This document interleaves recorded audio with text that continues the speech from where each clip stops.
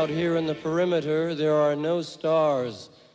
Out here, we is stoned, immaculate. Hello and welcome to the C86 show. I'm David Eastaugh. I'm with you for the next probably, 60 minutes. It's a bit loose and free, but as you know, we always love our indie pop, but we also love a special guest. And this week it's going to be the turn of a legend, Wild Willie Barrett, who I spoke to very recently to find out more about life, love, poetry and all that other groovy stuff. And as you know, Willie is an English experimental musician and multi-instrumentalist, best known for his collaborations with John Otway. And after several minutes of chat and getting to know each other, we got down to that very exciting question that was the early years and early musical influences. And this was Mr. Wild Willie Barrett's response. It's over to you, Mr. Barrett. Take it away. I was playing in a school band when I was 14, 13, 14, doing wedding gigs, with the pop tunes of the day, I suppose. And then I wanted to do something on my, of my own original material. And when I was about 16, I left school when I was 15 and went onto the roadworks, as my first job. And I had to take my guitar in and all that sort of thing, have a tune, People didn't quite understand me. Understandable. Yes. And when I was at school, when I was about 12, I used to see this, I suppose they were beatnik people in those days. Black Macintoshes, dark sounded, this guy hitching up the road towards London, like this, when I lived in Aylesbury. And he had a bald head carrying what looked like a box. Well, it was a box. And it turned out to be a guy called Lowell Coxhill, a sax player, who lived in Aylesbury. And I was quickly, when I was 15, I used to go and play at a local jazz club in the break for a 10-bob note. And I got to know him, and we used to do a few free-form jazz things around jazz clubs in the country at that time. Yes. And, on and off, I was doing that for a couple of years, just used to sort of hook up with him and go off and do these things, which was quite educational. Yeah, absolutely. And that was one thing. I used to listen to a lot of, Django Reinhardt and Stefan Grappelli when I was a kid, because my old man was always playing it. Yes, and did music come quite easily and quite quickly? Did you pick up the musical instruments quite easily? Yeah, I can't remember not playing. I used to play ukulele when I was 3, and my dad used to play in a Hawaiian band and used to rehearse at home. Right. I used to sit in on that. My brother picked up guitar at the same time when he was a bit older than me. So we were surrounded by this music. Although he didn't do it professionally, my dad, he was always playing. He just liked playing. Yes, which is quite handy to have that environment to grow up in. And did you? I mean, you mentioned the beatniks, and obviously there was the Jack Kerouac period and Ginsberg and people like that, which were quite different to the hippie movement that developed. Because I know Kerouac hated the hippies really and didn't enjoy the not Tom Wolfe, the other guy who did Electric. No, that was Tom Wolfe. I'm thinking the guy who did One Who Flew Over the Cuckoo's Nest, actually. Yes, that guy who I remember about 2 minutes later. But yes, so when he was kind of introduced to this sort of those freaks going from San Francisco across America in a bus with the word "trip" at the front, he really didn't enjoy it, and he really hated it. So he didn't enjoy all that kind of wonderful world that was. Ken Kesey, that's the man, Ken Kesey. So he didn't really enjoy that kind of community. Did you at all sort of embrace that hippie counterculture at all? Because it sounds like you were much more jazz. Not really. I just didn't. I don't think I embraced. Lifestyle. I just wanted to do something different, and I didn't really pick up on the hippie thing. But although it was all around me, I just didn't. I rubbed a little bit against it, and also in Aylesbury, where I was growing up, it was we used to get the skinheads from London come down every weekend because it was the end of the line, and there's pitch battles with the local squaddies at the RAF camp, and it was always them and the hippies, hippie skinheads, and I didn't want to be part of any clan that was going to clash like that. No. I actually organised a hippies versus skinheads football match in Aylesbury, which was quite fun, for £1 a goal. And there was quite a lot of money in those days. Yes. We scored the first goal and then lost 11-1, I think it was. Oh dear. It's a good PR. It's a good PR exercise. And a bad So shot. no, I don't particularly like. I don't like clans. The trouble. Don't matter what it is. Yes, and then as because it's kind of interesting that the 60s, when it came to an end, obviously decades don't sort of always start and end quite neatly. I remember there was a poem by Philip Larkin who mentioned the 60s starting in 63 with the first Beatles album and stuff like that. Yeah, I can't quite remember the rest of it actually, but normally it drifts into the next decade, and the 70s was very different. Plus, you'd had the death of Jimi Hendrix, Janis Joplin, Jim Morrison. You'd had the Woodstock had been a bit of a. I mean, it filmed brilliantly, but anybody who was there would have said it was a disaster. And then you had Altamont and things, and a lot of the people I've interviewed, like Barry Miles, who did the Indica books and stuff like that, said, by the end of the 60s, they'd all got really tired and probably things had got a bit messy as well. And they retired off in a way, semi-retired. And then you had another scene that started, which was kind of much more about glam. And then you had prog rock. So how did you navigate during the 70s period? Because obviously you're almost in your 20s then. Well, in the early 70s, I was playing some acoustic music that I'd written. I did my first solo contract with Transatlantic Records in '73, I think it was, with a compilation album with the likes of John Renbourn and all the rest of the people that were about at that time. But the other thing, I used to play. I used to be able to go to our local gig in Aylesbury in the early through the sort of early 60s when I was at school. I used to sneak in, and I used to see bands like the Animals, Cliff Richards, the Shadows, and Johnny Kidd and the Pirates. I always remember them because the sword, he threw it into. He didn't stick in the stage; it bounced into the front row. Remember that? And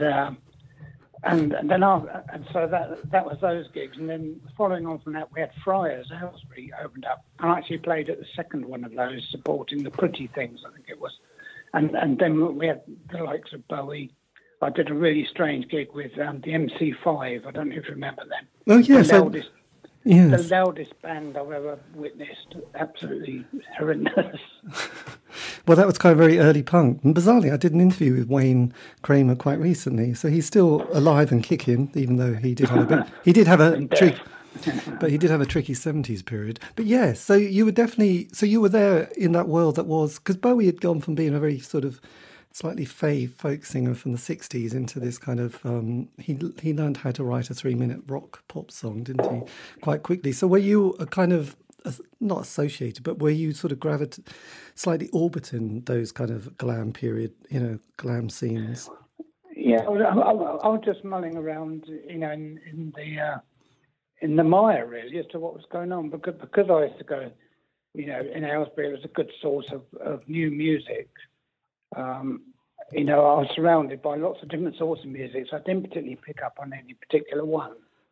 And then a friend of mine started promoting, the early punk bands as well. So, I suddenly got all that thrust at me, yes, which was quite educational, So I've had a very varied exposure to different sorts of music. I've never really latched onto any one style, and yes, and of course, there's always Mr. Octway that we knew each other when we were kids. I was running a club in '69, I think it was, and he arrived to do a floor spot, and it was absolutely horrendous, but I loved it. And of course, the rest, as they say, is slight history. Yes, verging on sort of something. Yes. Did you also go to some of the legendary gigs that were at Aylesbury? Because I think there was the one that David Bowie and the famous picture of Bowie and Ronson, were. Yeah, he played that 3 times, because we've got the famous statue there now, haven't we? Got the famous what there? Statue. Yes, this is true. There's a sculptor. I'm not quite sure about it, but it's an achievement on somebody's behalf. Yes, I know. It's kind of tricky. So when you were, because a lot of artists during the 70s get quite sort of lost at the time, especially when punk comes along, because obviously it sort of hits a lot of people who were thinking, they'd been developing their craft, and then this kind of movement that was, so about youth and also, a 2.5-minute song. How did you navigate the punk world? Well, I thought it was great, really. Like I say, I've never really latched onto any particular sort of music. I've been quite interested in the business side of it and seeing it as a punter also, rather than just as an artist. Because I've always had in my mind what I want to do creatively, and I've sort of gone along with that and just kept an eye on other things that are going along. Yes. And there's always been 2 or 3 sides to every story. Like you had all the disco stuff going on, and when Northern Soul was big, you had the alternatives to that. And I was always keeping an ear on everything that was going on, rather than taking to one side, knocking people. I can't stand people who knock artists musically or any other way, because it's really hard to be successful in the industry. Yes. Doesn't matter who you are and how you can do it, as long as you don't chop people up, which has been known, I suppose. But it's really hard, and if anybody gets there, good luck to them. I know it's not the career; it's not an easy career. So when you got your sort of the album out with John in '86, this was recorded at Pete Townshend's studio, wasn't it? Oh, the first one, yeah, we did in '77. We did all that. Yes. Quite a 76. And what was your? Yeah. I just wonder what your memory of that session and that period was like. Well, obviously I found it quite exciting, although I don't really hold anybody. I haven't got any heroes as such. I just think we're all human beings, and we all excel at something. It might not necessarily be music, or just everybody can do something. Yes. And so Pete Townsend was just somebody who was reasonably successful at that time, and he's a creative guy as well, which I found his creativity more interesting than what he'd achieved with the Who. Well, quite. Yes, he's a complex character, a complex man. Yeah, and he's still doing it, which is great. Well, absolutely. So navigate the waters.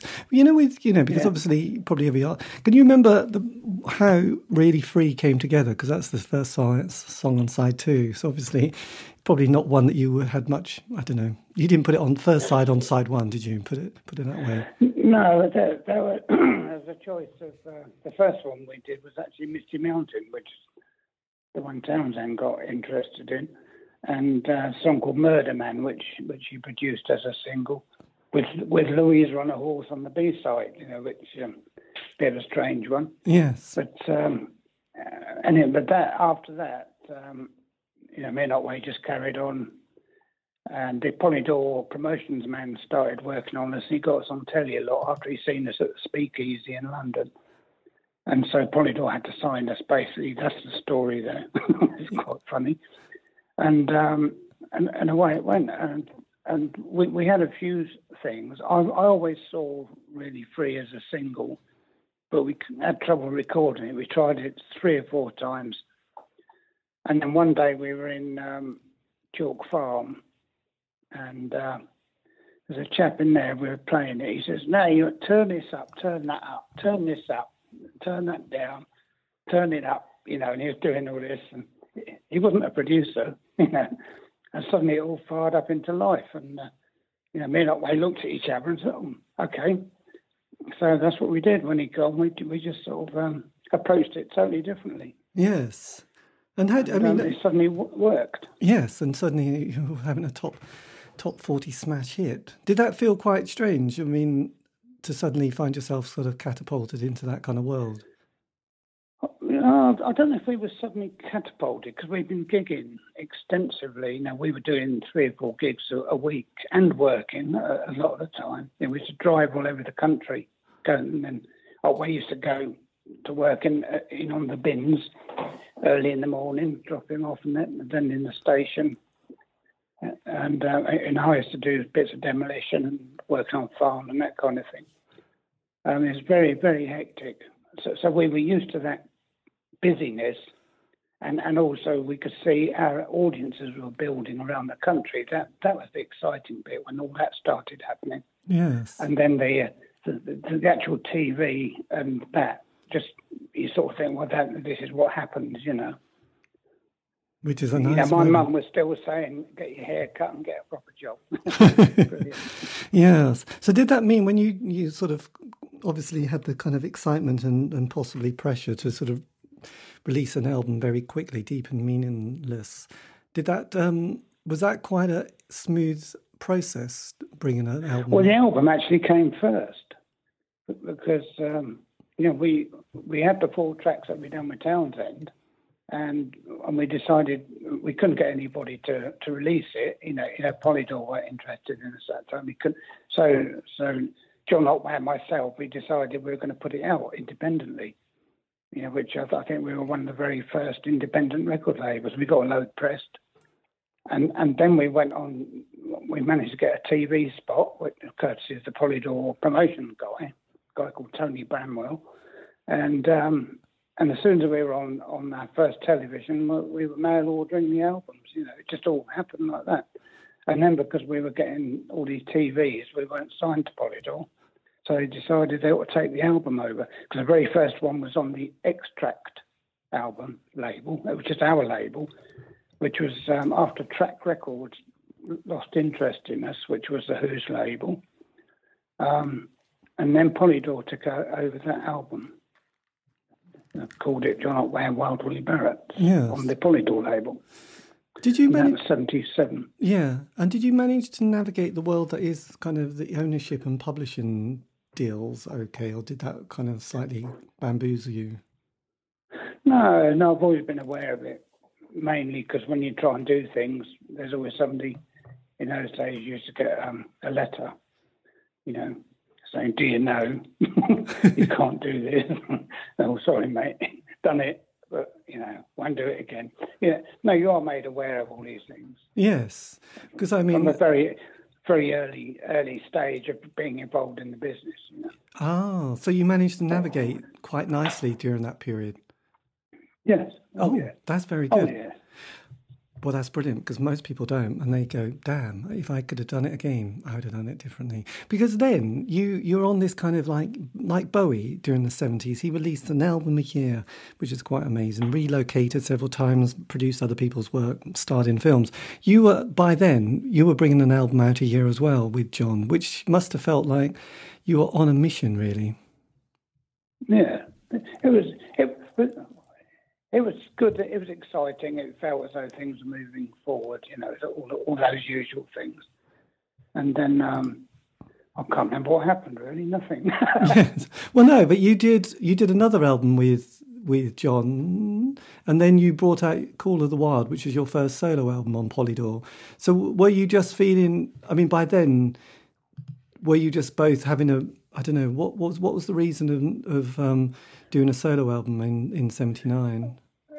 It's quite a long story. It take ages to, but it's all in Otway's first book. If you read that John Otway's story first book, it's all in there, and it's mentioned at our live gigs a lot as well. Okay, then yes.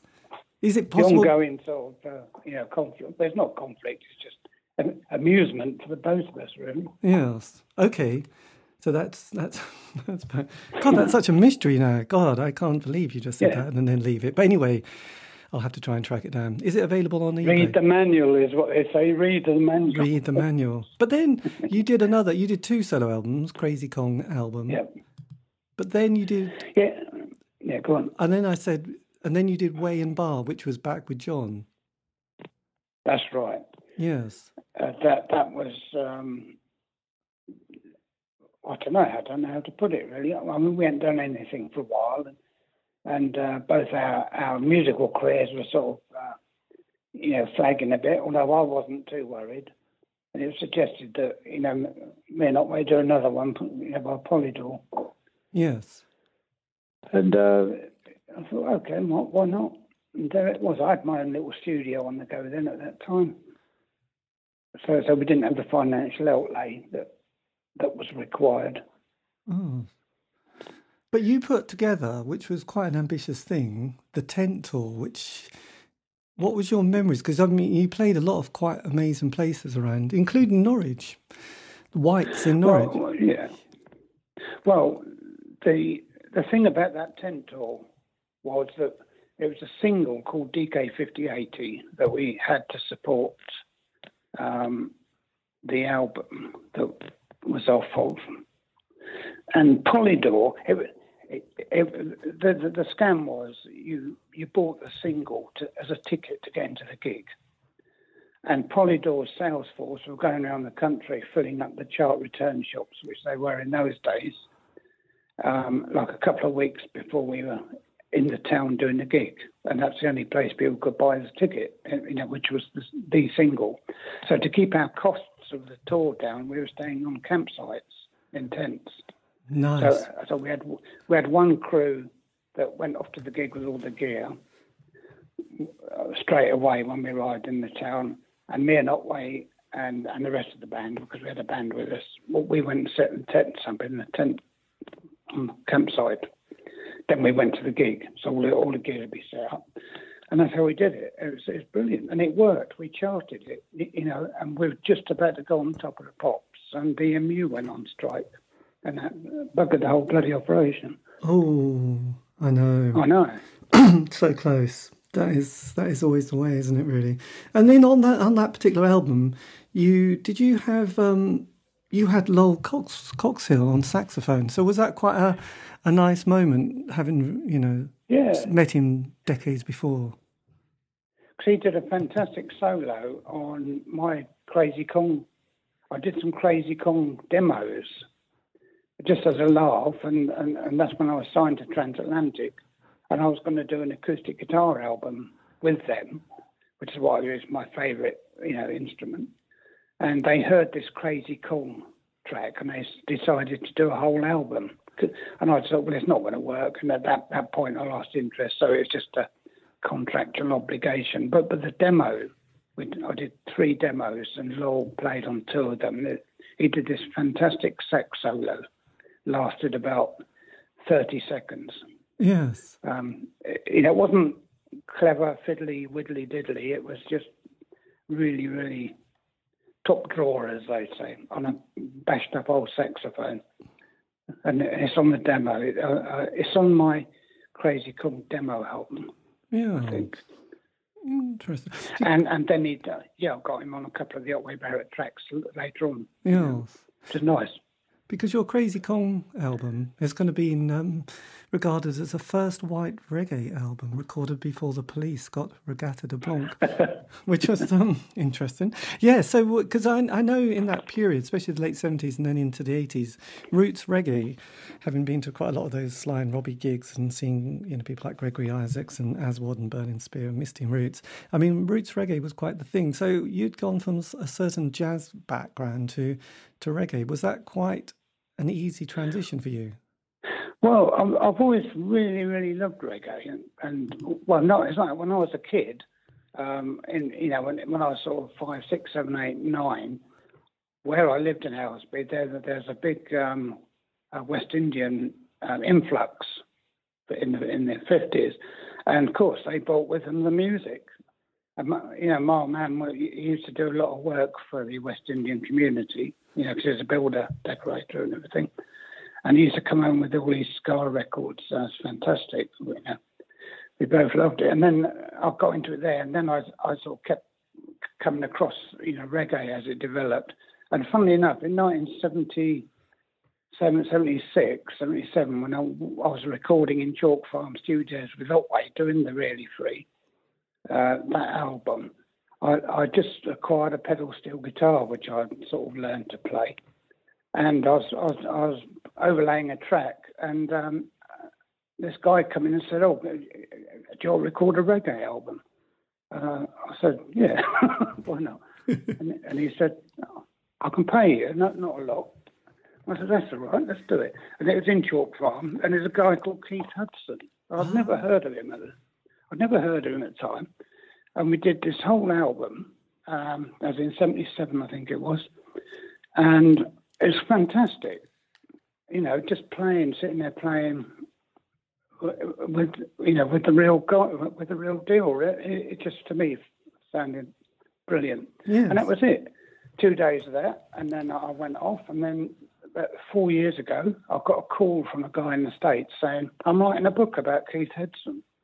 And apparently, I got all his information. He said, I noticed you're credited on Rasta Communication, which is the album. It's one of the most influential reggae albums ever.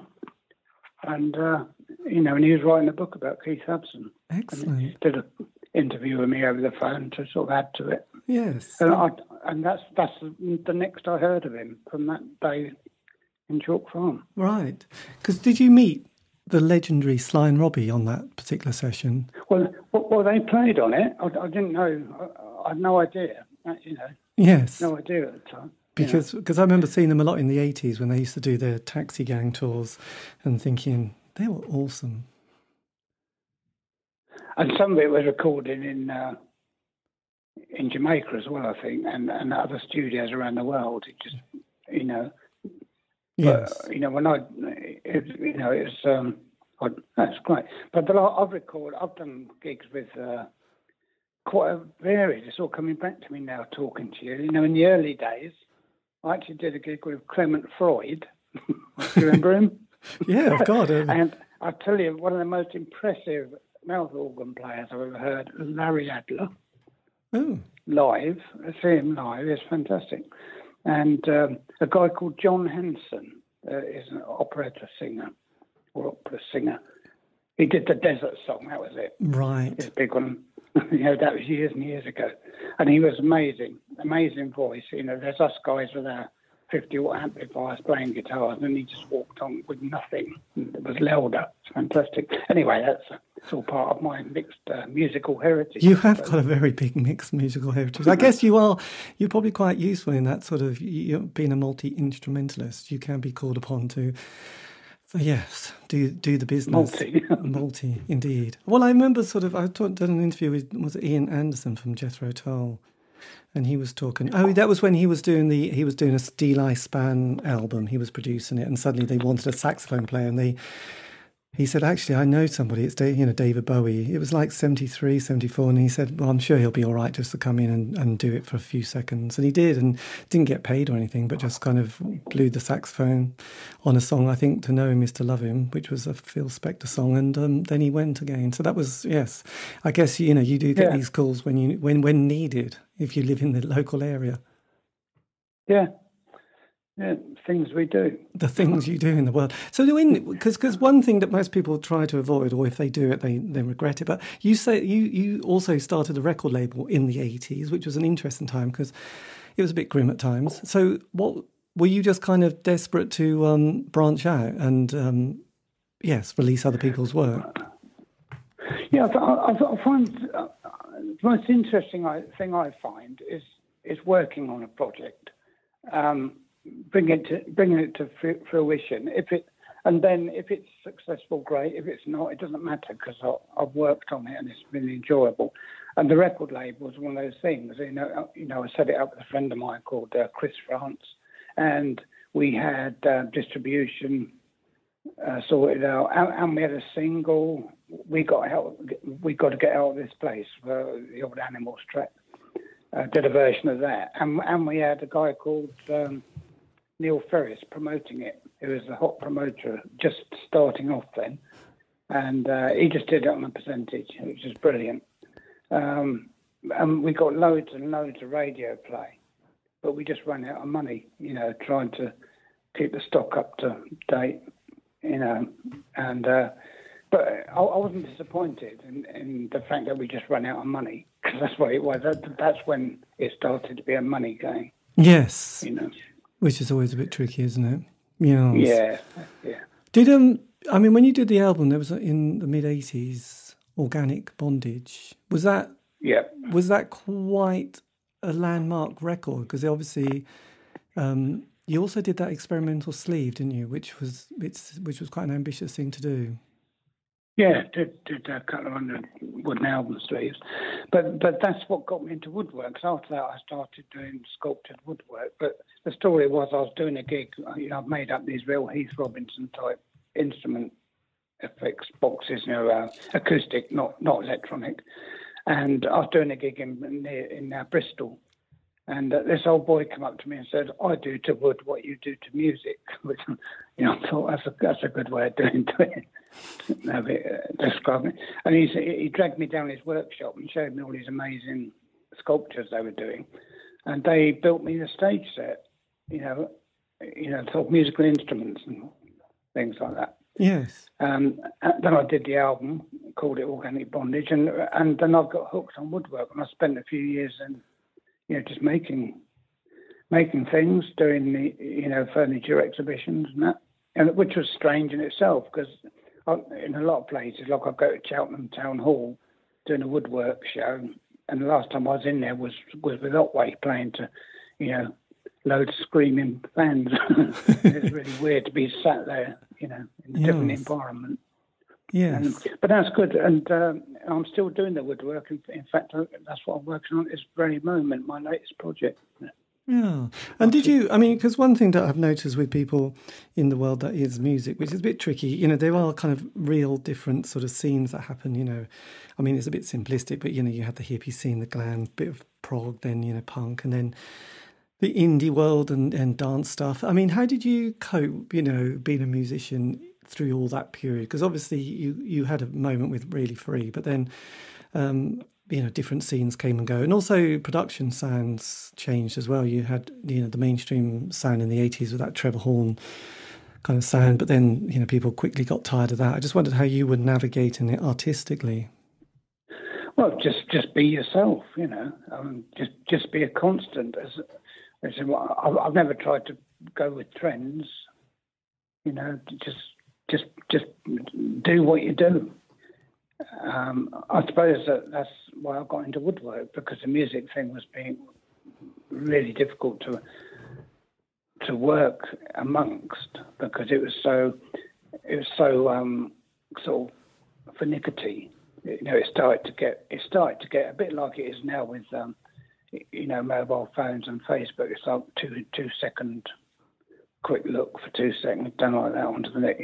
Yes. It was starting to be like that with pop music, and it was taken over. It's a minority interest, pop music. I think it always is. It still is, but it makes the most noise. It's interesting that. Yes, absolutely. But then you become, during the naughty period, the noughties, you start to sort of. I was going to say wax, but your sort of profile gets rises again, doesn't it? Because you start sort of getting quite a few gigs, especially the Cambridge Folk Festival, and touring again with John, for Sleeping Dogs. Do you feel that you became sort of back in fashion again during that period? No, I think it's because I felt I had something creative, because I'd moved onto a canal boat on the canal in Buckinghamshire and Hertfordshire, and I was walking up the towpath one day, and there's a guy called John Devine, who I'd never met before. He was sitting on the towpath playing some Uilleann pipes, the Irish pipes, and I sort of gave him a nod. We carried on up to the pub and I was sitting in the pub garden having a pint, and suddenly the belly dancers came swanning in with a young lady playing the purple cello, who's now my wife. and I just put, at that moment in time, I put those two things together, at cello, Irish pipes, and me. How can I pull this off? And I did, and we did some quite creative stuff in the early days. And Otway was doing a gig at the London Palladium, his second hit. And he asked me if I'd like to play, come and put in an appearance. I said, yeah, right. And so I managed to get the Sleeping Dogs trio on there, on the bill, just as our first gig, just to try it out in front of an audience, sort of thing. It was great fun. Yes. And that's what started that. I finally had something which was, a bit different to go out and punt around. Because I didn't want to just take a band out, you see, or anything ordinary.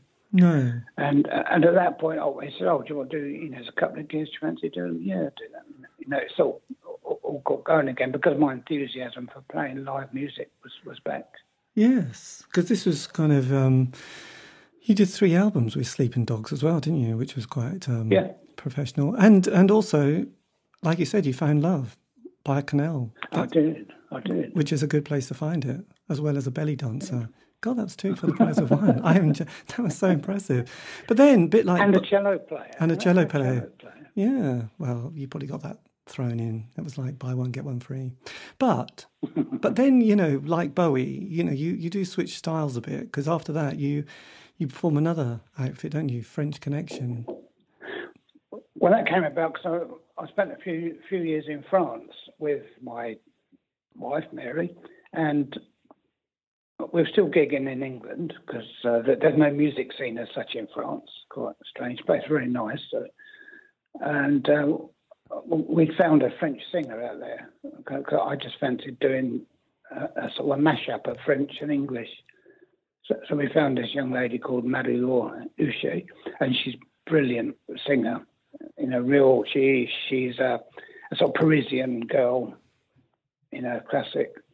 Lovely voice, and we got these few things together and came over to England and did a few gigs and recorded an album. And then we had to move back to the UK for family reasons, and we found a French girl on the south coast who's been living here for 10 years to take over, and it carried on.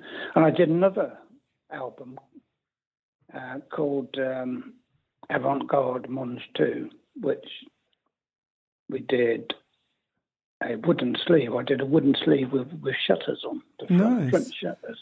Yeah, that's amazing.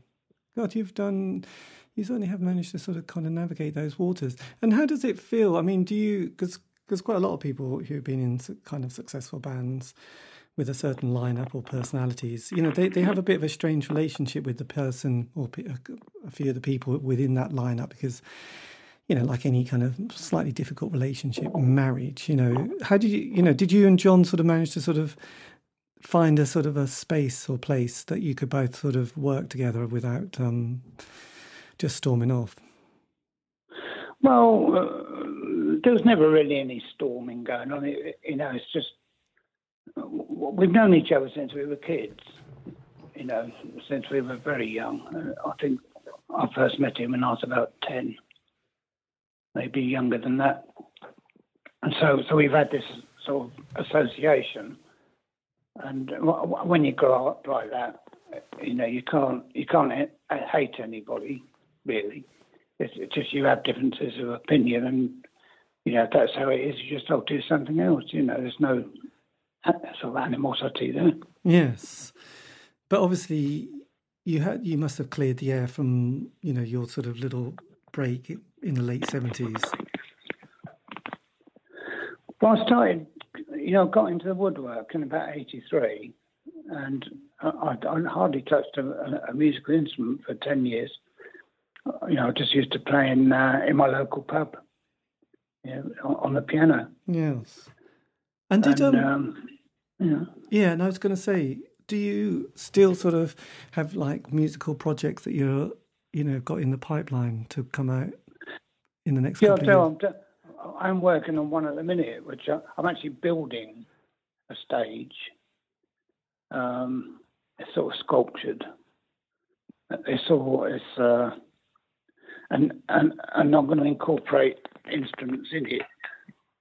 Yes. So that's the plan. Yes. I've been working on it for quite a while, and I'm also about to launch a sort of an internet channel, to promote all that as well. Yes. I spent a year on Twitch, but it's really difficult getting people off Facebook. It's the long and the short of it.